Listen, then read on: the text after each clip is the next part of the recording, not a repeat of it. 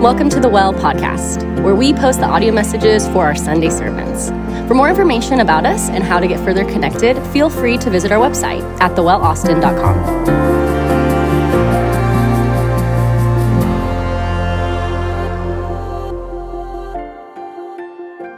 Good morning. My name is Ben Haug. I have the privilege of being on staff here as a student ministry associate. But above all else, I am a member of the North Central CG.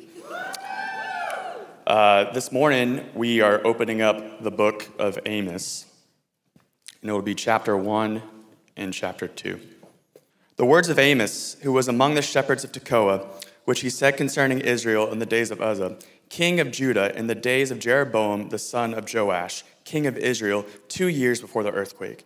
And he said, "The Lord roars from Zion and utters his voice from Jerusalem. The pastures of the shepherd mourn, and the top of Carmel withers. Thus says the Lord, for 3 transgressions of Damascus and for 4, I will not revoke the punishment, because they have threshed Gilead with threshing sledges of iron.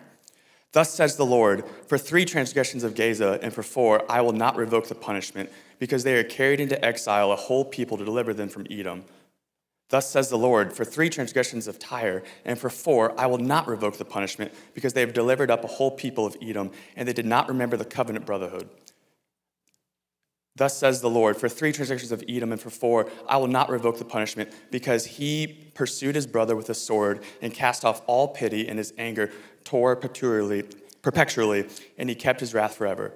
Thus says the Lord, for 3 transgressions of the Ammonites, and for 4, I will not revoke the punishment, because they have ripped open pregnant women in Gilead, and they might enlarge their border. Thus says the Lord, for 3 transgressions of Moab, and for 4, I will not revoke the punishment, because he burned to the lime the bones of the king of Edom.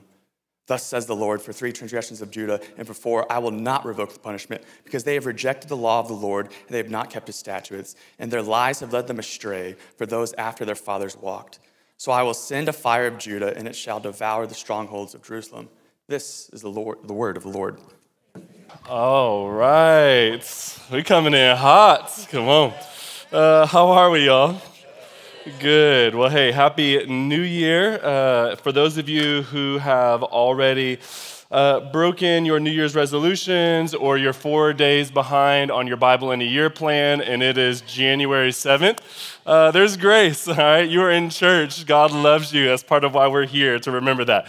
I hope that Christmas and New Year and the Reset Week was good.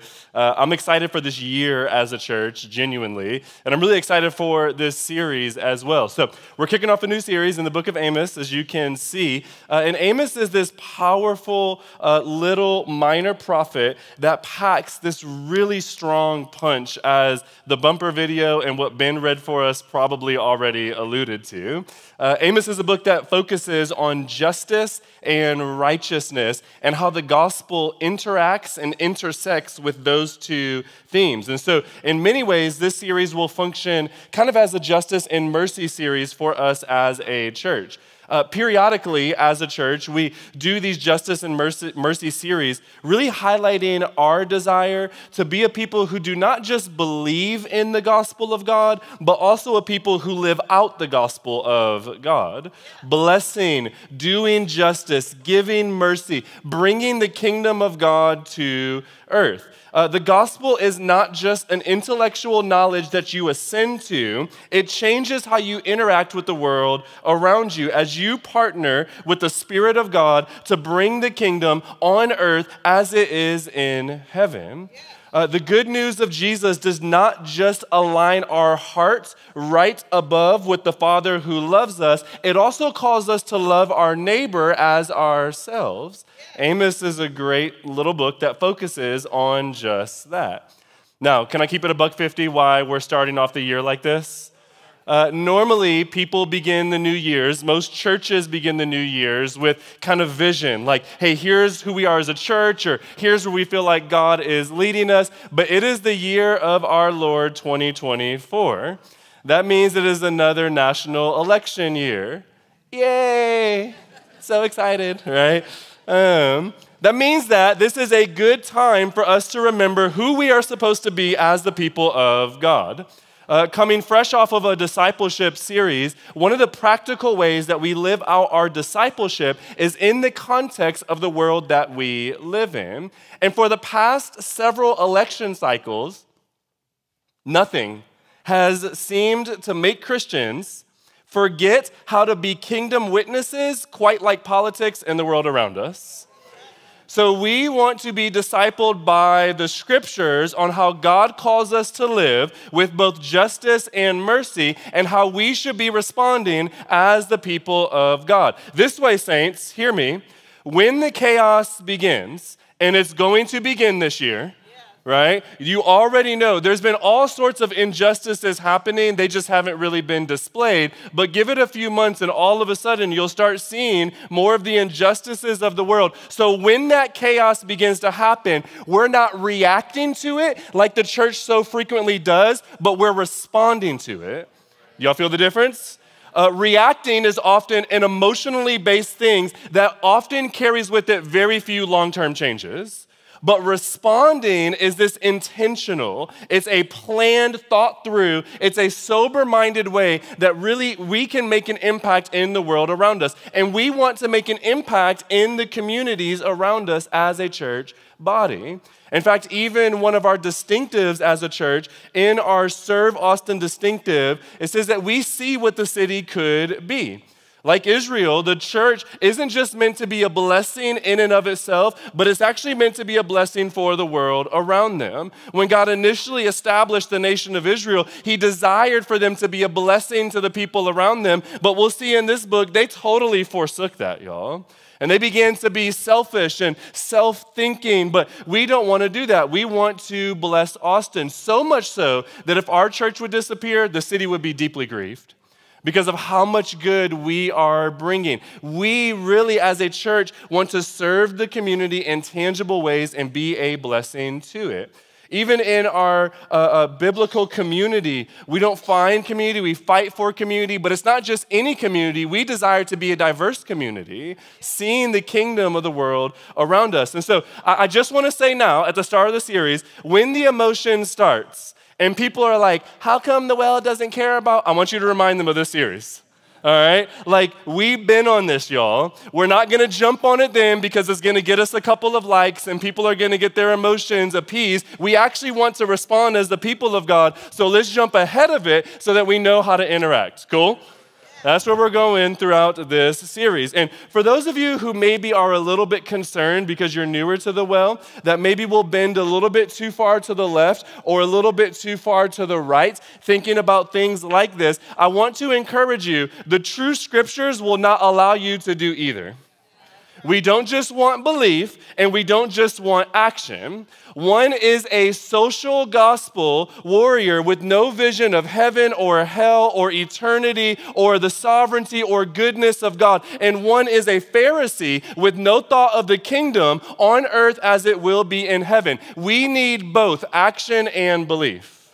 And we as a church will try to balance both, to love the Lord our God with all of our heart, soul, mind, and strength vertically, and to love neighbor as self horizontally.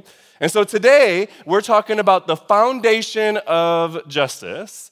Why does, at least in the book of Amos, why does justice matter? Why does God care about justice? What actually is biblical justice? Because some of these words have been hijacked and adulterated by our culture to mean something completely different than what the scriptures say.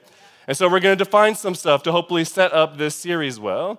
I actually think that you will really love this series. I think that we will love it. And if you're a little bit nervous because of some of the trauma of 2022, or 2020, my bad. Dang, I'm like fast forwarding this, right? In case you were not here as a church, I want you to know our church grew tighter in 2020, and we did a fiery justice and mercy series smack dab in the middle of the drama. It is possible to grow in love in the midst of a culture war if you let the gospel take the lead and you begin to act in submission to it. It is possible to live like Jesus and to love like Jesus. And so hopefully we will feel encouraged and challenged throughout this series. Now, as we enter this book, in order to make sense of any book, the reader must answer the question, hey, what is this that I am reading? This is especially true with less familiar books like the book of Amos. Amos is very simply prophetic literature, okay? However, that doesn't mean much unless we know what constitutes a prophetic book and what we should expect from it. And so prophetic literature, what this means is that it was relevant for Amos's time, meaning the events that we are going to read about, they literally happened during and around the time of Amos, but like most biblical prophecy, it was a double prophecy, meaning it had both an immediate fulfillment and also a future fulfillment. For those in the future, what would happen is they would read this book, see the situations that this book talked about, looked back at the history of God and realize that because God didn't change, the same things that happen in that book will happen again if we do not heed the message of the book. Layman's terms is just as relevant for us today as it was for them then. And the prophecies are meant to be heard by us as well. It's no wonder why there are preachers like Dr. Martin Luther King who this was his favorite book. It's also a no wonder why a lot of American churches tend to shy away from books like this because it kind of speaks against some of our comforts as an American people.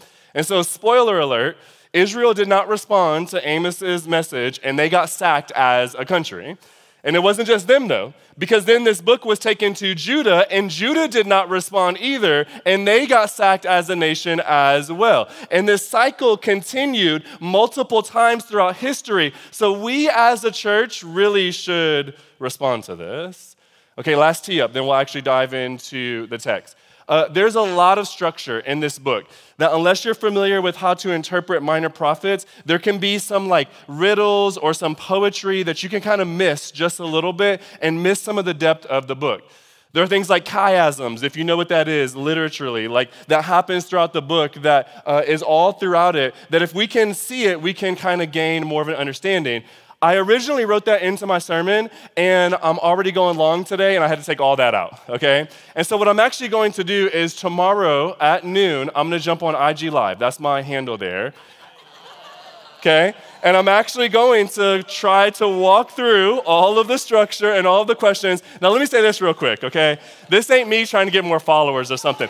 That's so 2015, y'all, all right? Like, this is just the easiest way to do it where I don't got to do a lot of tech stuff, all right? So jump on there tomorrow. If you want to ask questions, I can try to answer them tomorrow as well. But if you're like, yo, dog, I'm working at noon, I get it. It'll be on there. You can go follow it later, and then you can look at some of the other stuff. I will say this real quick.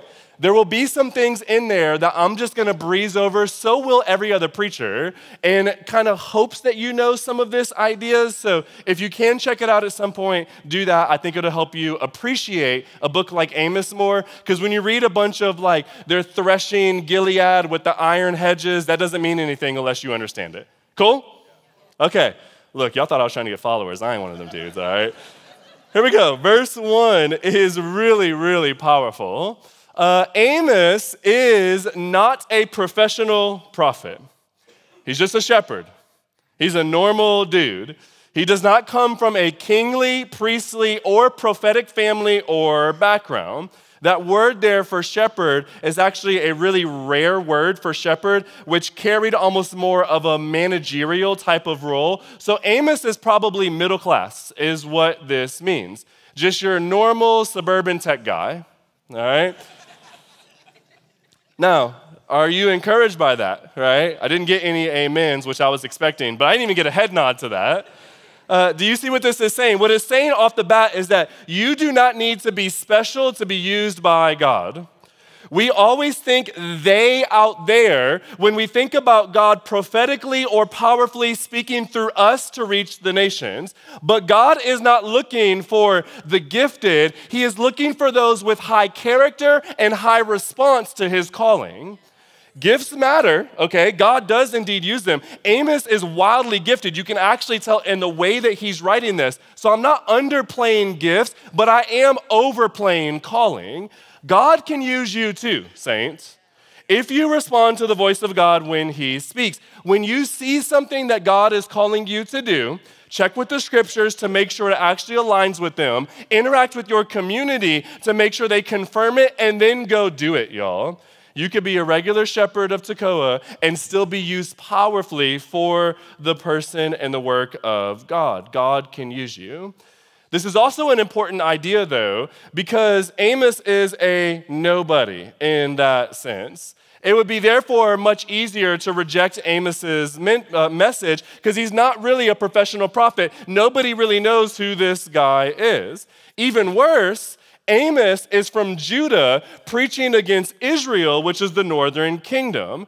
Quick background, there was once 12 tribes and they all constituted the nation of Israel. After Solomon's reign, his sons, Jeroboam, Rehoboam, they broke off and they formed the northern kingdom and the southern kingdom. The northern kingdom was 10 tribes. The southern kingdom was 2. It was Israel and Judah. And what happened is Israel didn't listen to this message, got taken over by Assyria and turned into the Samaritans. The Jews didn't listen to this message, got taken over by the Babylonians and turned into the Jews. And so they have hostility because of the fractured relationship that happens. Amos is a southern dude speaking against the northern dudes, and that means that they really probably didn't want to listen to this nobody. Application question number 2. Are there people in your life who are proclaiming the words of God and the truth of God, but because they're not impressive, you're not impressed to respond? Be careful whose message you reject just because they're not a part of your tribe, right? Just because someone is young or of a different political or cultural or ethnic or educational or convictional background, they may be speaking the very words of God that you've completely ignored and need to hear. In fact, we, like Israel, can tend to use our religious history and the fact that we are friends with God to reject a message that may be revealing to us just how out of touch we are with the heart of God. The last election cycle showed us that as a church, didn't it? That there's so much of our own ideologies that married into our Christianity that all of a sudden it was really hard to tell the world apart from us, and at times we looked worse than the world. Are you sure that you're not rejecting the words of God from people just because you don't like the way they sound? Are you sure that you're not responding to the scriptures? Are you sure you're not more like ancient Israel than you would like to think? We need to respond to the words of God. Maybe to say it a little bit more plainly, whenever the scripture is spoken, like the true word of God, okay? Not the adulterated word of God to fit in with somebody else's narrative. But whenever the true scripture is spoken, we should respond to it, whether we like what it says or who it is that's saying it. When we reject the message, we're ultimately rejecting Christ, who is himself the word of God. And so we may not feel like we're rejecting Jesus, but Jesus is the Word of God. And as we reject the Word of God, we're rejecting Jesus because Jesus came to show us how to live out the Word of God. And often what we do is we create our own version of Christianity that benefits us, neglects those around us, and puffs us up with religious pride that draws disdain from the heart of God. We need to heed the message of Scripture and respond to it, saints. That needs to be our heart. Now, what Amos does next is really creative to try to help these people respond. He does this poetic expression to try to make this point, to help soften their hearts to be able to receive the message. Amos, he draws this circle with the nations, sort of creating almost like a bullseye around Israel itself. He goes through 7 different nations, and he starts on the outside and starts closing in towards the people of Israel. Additionally, he begins with 3 nations that have nothing to do with ancient Israel. They're just nations that were formed in and of themselves apart from Israel.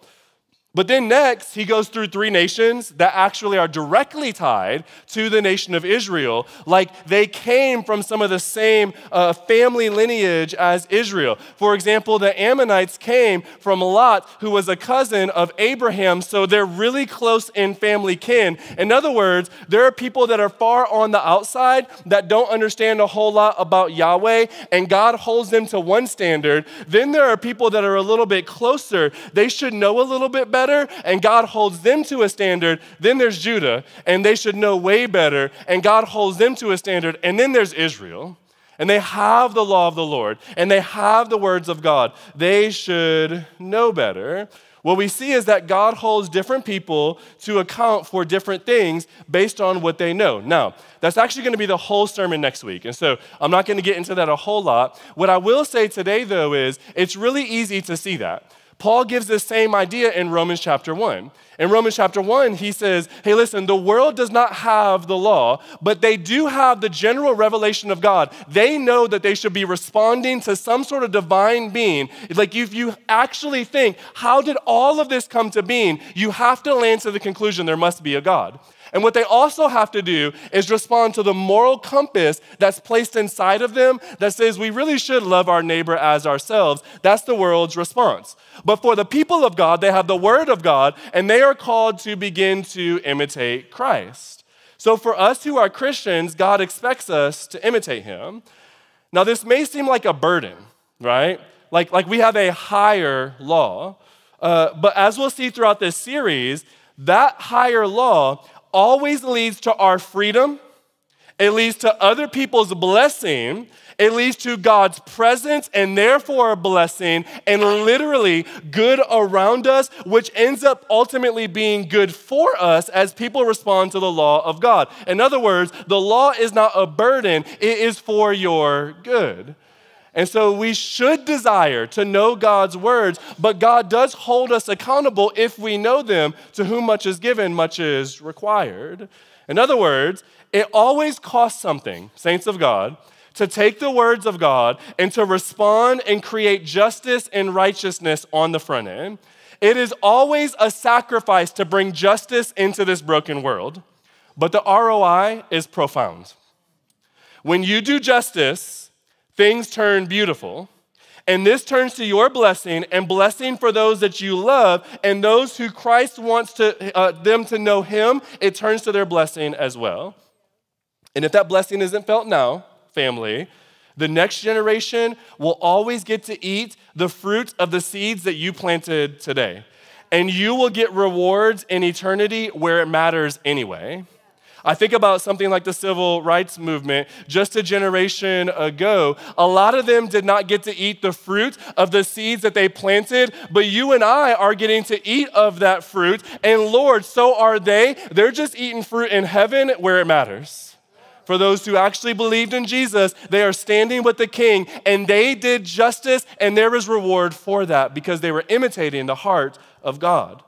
Now, for the rest of the letter after this week, it contains this levy against Israel. But for this week, we're going to focus on the other nations and their general call to love people. Remember, these nations do not have the law. There's just this general call to respond to the moral compass and to love their neighbor as themselves.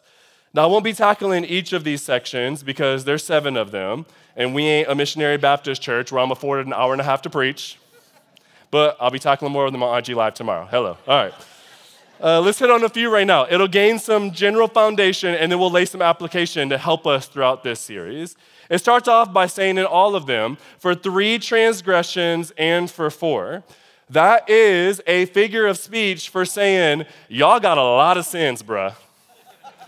You would then expect Amos to hit them with 4 things, but he only hits them with 1 complaint for almost all of the nations, showing again that their sins are simply too many to count, so we're just going to focus on one of them mugs.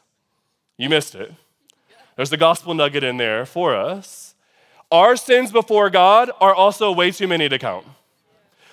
In irony, most of us came to Christ probably deeply convicted about one of our sins.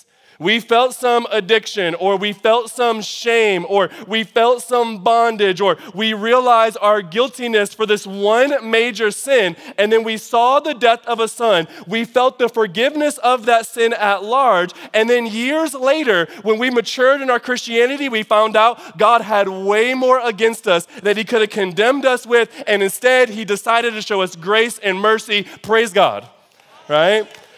But God is highlighting a need to respond, a need to change. I want to highlight a sin for you so that you know you're out of line with me is what God is saying.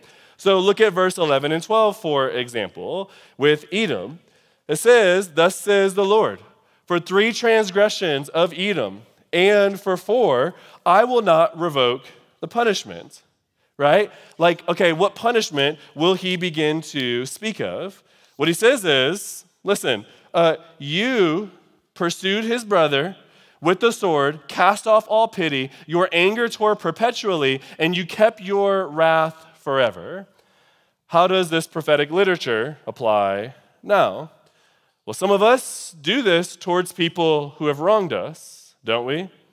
We hold grudges against them for ages, not forgiving them in our hearts, thereby, according to Jesus, hating and murdering our brother with our hearts, leading towards the corruption of our heart as we hold on to bitterness and unforgiveness and anger like Satan does. And as we begin to hold on to that, it then corrupts our heart. And as our heart gets corrupted, we then years later begin to respond with negativity towards a person, therefore hurting and ruining that person, having no idea that that all came from the unforgiveness of our heart. Are you sure we're not more like Edom, friends? Are you sure that this type of sin doesn't reign in us as well? The anger just tears perpetually, and we don't know how to find the mercy of God or the forgiveness of God. Are you sure we're not like these Gentile nations? Listen, we are more like Edom than we would like to think. I'm sorry that made you cry, but it's true. Right? Who in your life are you unwilling to forgive? Straight up. The Holy Spirit and His grace probably dropped a couple people in your head when I asked that. Because we're like the Edomites, y'all. We need the grace of God. And you say that your judgment against that person in your heart is better than the judgment of God who desires to offer them forgiveness, thereby turning yourself into a judge like God. Are you sure you're not more like Edom, family? We can respond in the same type of way. Okay, that's individually how we can respond. But what about maybe like collectively as a society? Think about ways that this can impact us as well. Verse 13, he goes on, thus says the Lord, for 3 transgressions of the Ammonites, and for 4, I will not revoke the punishment, because they have ripped open pregnant women in Gilead, that they might enlarge their border. Abortion is essentially the exact same thing. It is the killing of children for our own financial gain or comfort. Now listen, in our last Justice and Mercy series, we did a whole sermon about this, and there's no way I can give enough caveats in a couple of minutes for you to understand all of the nuances and why this is a biblical position, that there is a life and there should be a value of that life, and how the politicians have used this to corrupt their own agendas, yada, yada, yada. There's all sorts of caveats we can give. There's also all sorts of grace that exists because in a room this size, we have likely been swayed by society where maybe even we have done this ourselves or encouraged this in others and can feel the shame that maybe comes along with that. And there is unbelievable beauty and forgiveness of God. God stands ready to forgive. So I'm not even trying to argue politically here or even ethically whether you think it is right or wrong, but I want you to be honest and think about this societally.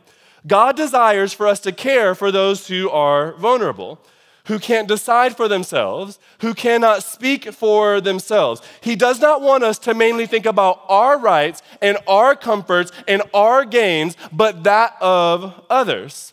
According to the gospel, this is what will create a beautiful world for everyone when we think about others as more significant than ourselves. And the rhetoric of the world right now around an issue like this is the exact opposite thing than that of the gospel. The rhetoric around abortion is think about what's right for you.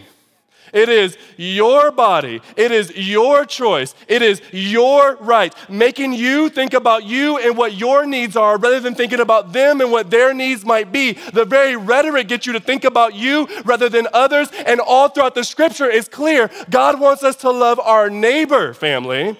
to think about them. So even if you're like, well, maybe there's some, listen, don't even go to the ethics. Just think about the heart behind what the ethics are saying. It gets you to think about you, and that is not in line with Scripture. All throughout the gospel, Jesus tells you, think about others as more significant than yourself. There's a whole sermon on it. So before you email me, listen to that sermon, then email me, okay?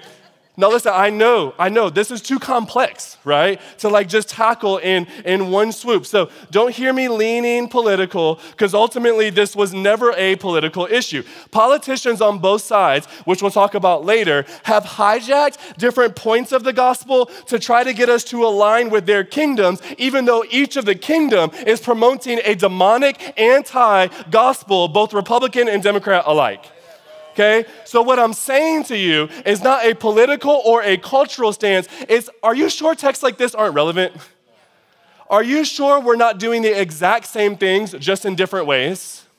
We say, oh, well, man, we don't know if that child can like make it because of poverty. My mom was encouraged to get an abortion with me because we grew up poor and broken, and there was all sorts of chaos around us, and every single person in my family encouraged her to do that, but she decided to keep me, and I worship the Lord for that, saints. So listen, that thought of like, no, me, or what's good for me, like we gotta think about the other as more significant than ourselves. God cares about this. The rhetoric of the world is you. The rhetoric of Christ is them.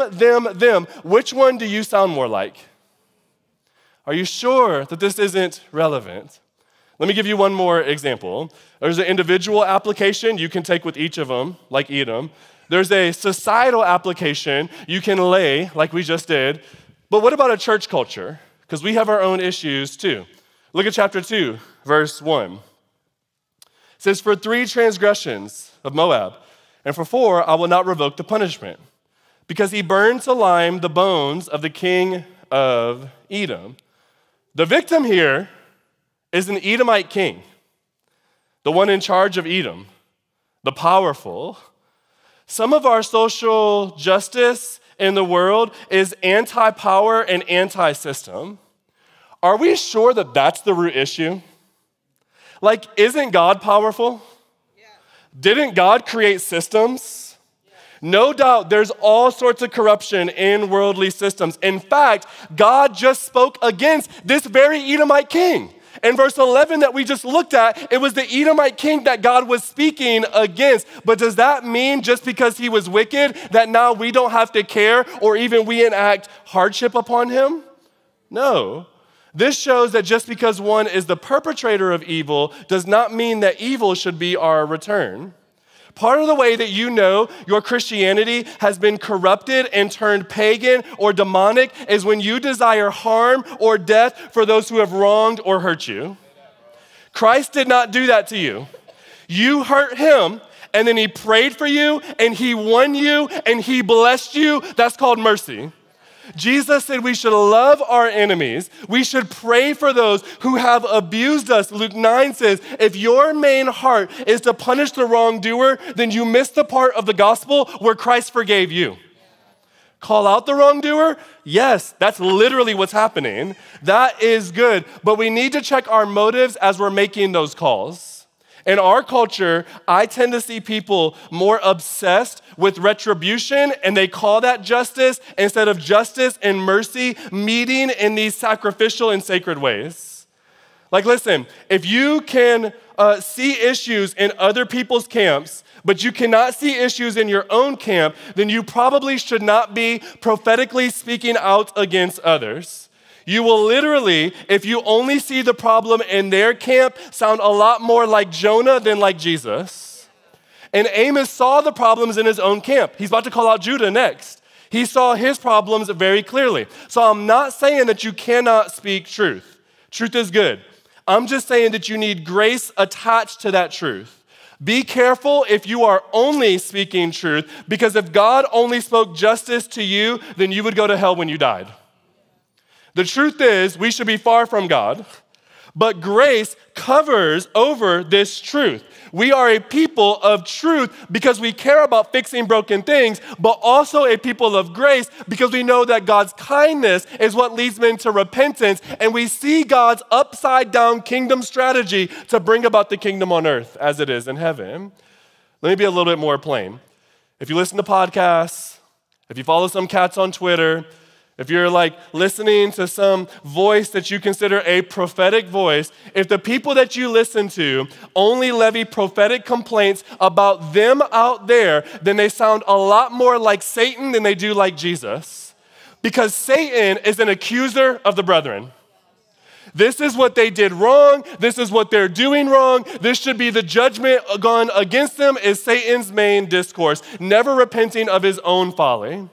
We need to respond like Christ, with graciousness, with mercy, knowing that we ourselves are doing the same things just in different ways, and we need the grace of God. What I'm saying is, these texts are relevant, y'all. Because in one of them, maybe we're holding on to too much anger towards our brother. For one of them, maybe we're even holding on to our shame for things that we have done or holding on tightly to the culture's rhetoric. For one of them, maybe we're holding on to even justice itself a little bit too hard. We need a model of repentance and humility within our truth, seeing our need for grace. Amos does just that. When he begins this complaint that he has against Judah, where he's from, he sees their problems too. He sees that they're drifting just like Israel. There's a deeper standard that Amos holds his people to, and he says that their lies are leading people astray. And the same thing can happen to us. We begin to say things like, well, the Bible doesn't really mean, and begin to justify or excuse our sin or our apathy, thinking that that will lead to our comfort when the Bible is set up for your freedom and for your blessing. And when you reject the words of Scripture, then you are rejecting both freedom and blessing. Amos's beginning of his book gives us a clear foundation of God's understanding of justice, and that word is God cares about people. God cares about people.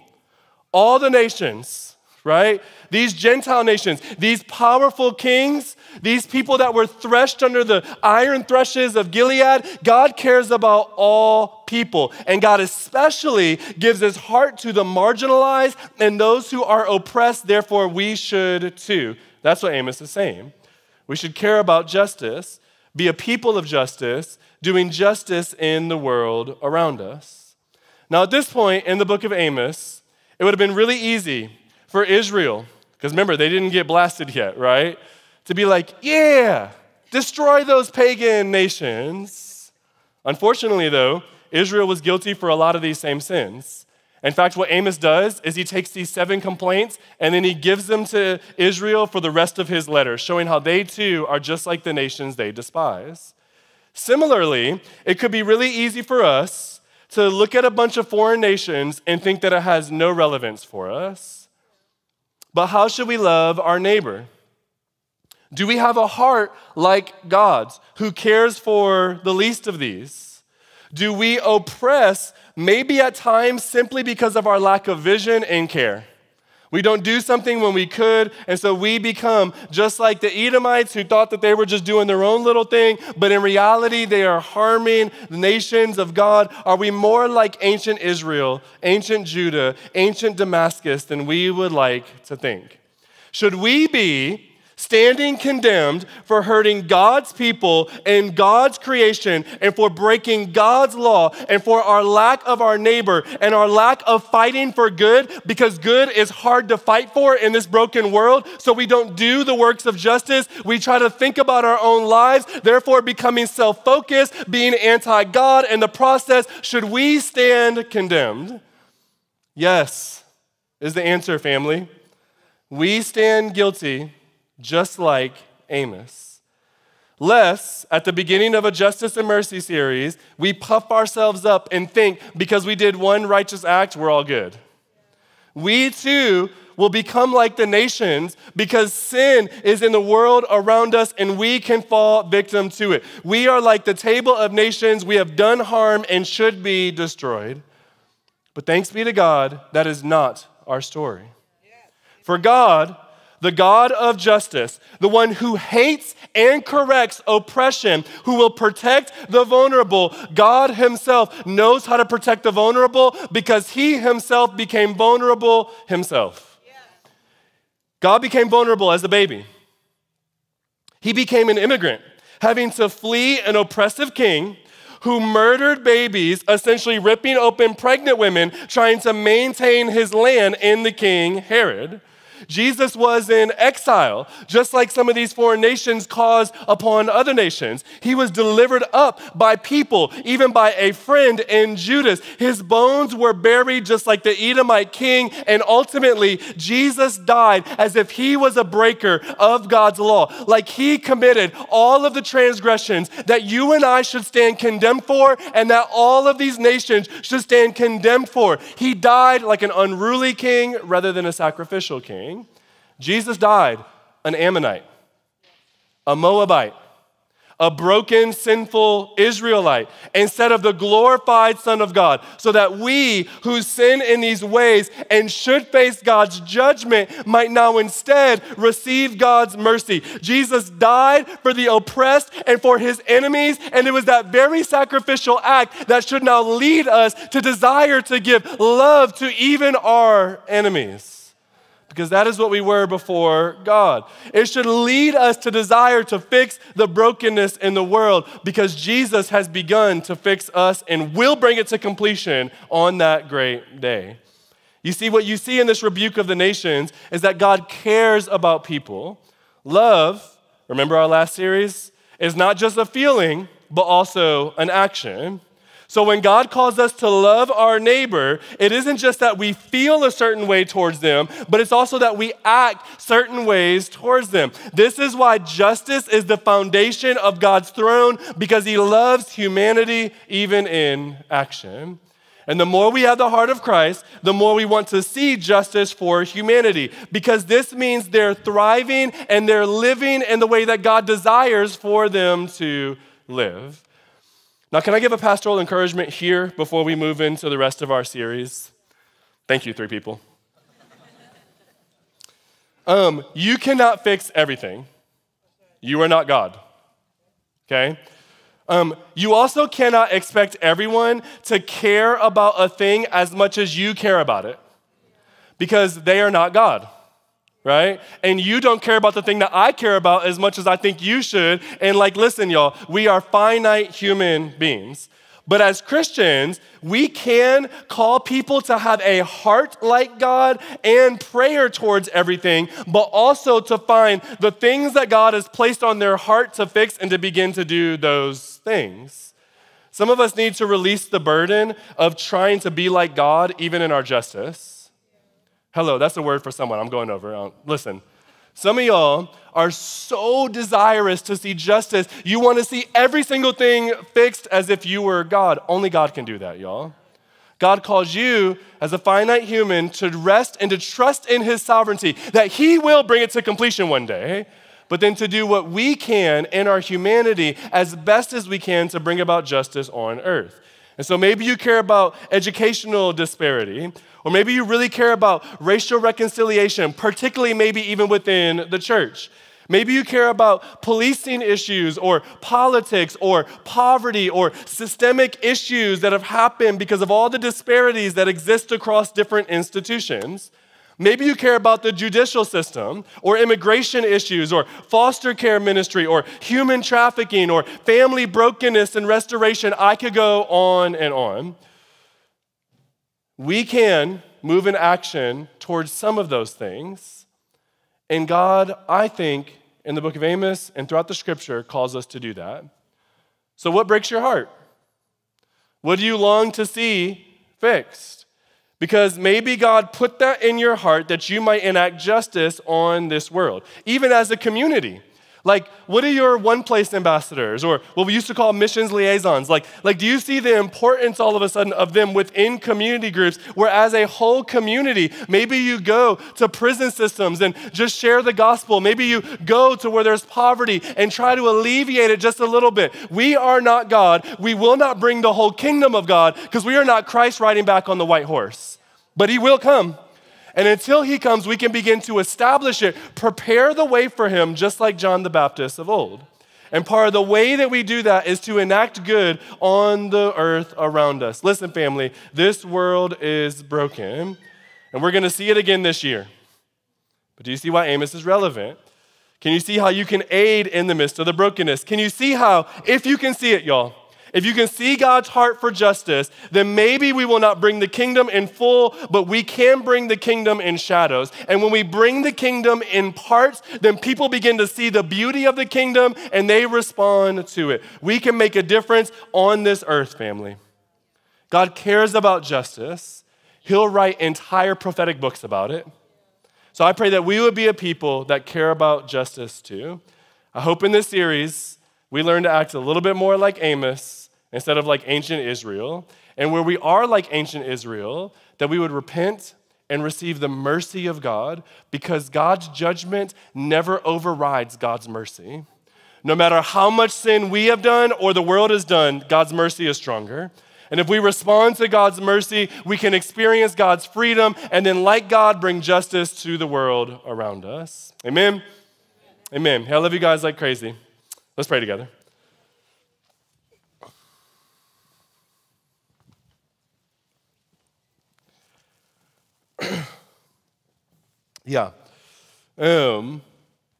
Jesus, thank you for being the God of justice. God, I know for some, thinking about all this and even thinking about brokenness can be really hard. There's brokenness all in the world. We just got to turn on the news. And it can feel heavy or weighty. And maybe even we want to hear like more about God's love or more about God's grace and maybe more of the softer parts almost of the gospel. I pray that we would see how all of this intertwines, that we were like these ancient nations, that we deserve this castaway from you, and yet you love us. This is mercy, mercy, mercy. You love us. God, I pray for everyone who stepped into this room, maybe unsure of where they were in relationship with you. Friends, I want to make a really bold claim. There is no greater injustice on earth than spiritual separation from God. We could fix all the problems in the world, but then if we die and we are away from God, we miss the whole point. But upon belief in Jesus, not only are we letting him erase all of the guilt and shame of the past, but we're also saying, God, I want to be a part of your kingdom. I want to be a part of where you reign. When you come back and establish the throne, that's where I want to be. And so, friends, right now, you can decide to enter into that kingdom of God. The scriptures say whoever says that they profess faith, they believe in Jesus, they say, Jesus, come live in my heart. I am sorry for the wrong that I have done. I desire your forgiveness. I want to be your child. I want to be your kingdom citizen. God invites you in, family. You can have relationship with God today if you simply believe. Align to the kingdom of light. And Jesus, I pray for all of us who have made that profession of faith. I pray that you would show each person in this room where you're actually proud of us, where we have listened to the voice of God, where we have responded in justice, where we are making a difference, even though it feels like sometimes pushing a 1,000,000-pound boulder uphill. You, by your strength of your spirit, we are getting to move the meter. I pray that you would give us encouragement and endurance. And Jesus, that you would also give us conviction, where maybe you're calling us to respond a little bit more. Maybe even 6 months from now, when we're really tempted to sound more like the world, that we would choose to sound more like you. Give us your heart. Give us your justice. Move our hands in action out of an overflow of love that we have for you. We love you, Jesus. We praise things in your name. Amen. Hey everybody, thanks so much for listening. If you want more information about us or how to get further connected, please visit our website, thewellaustin.com.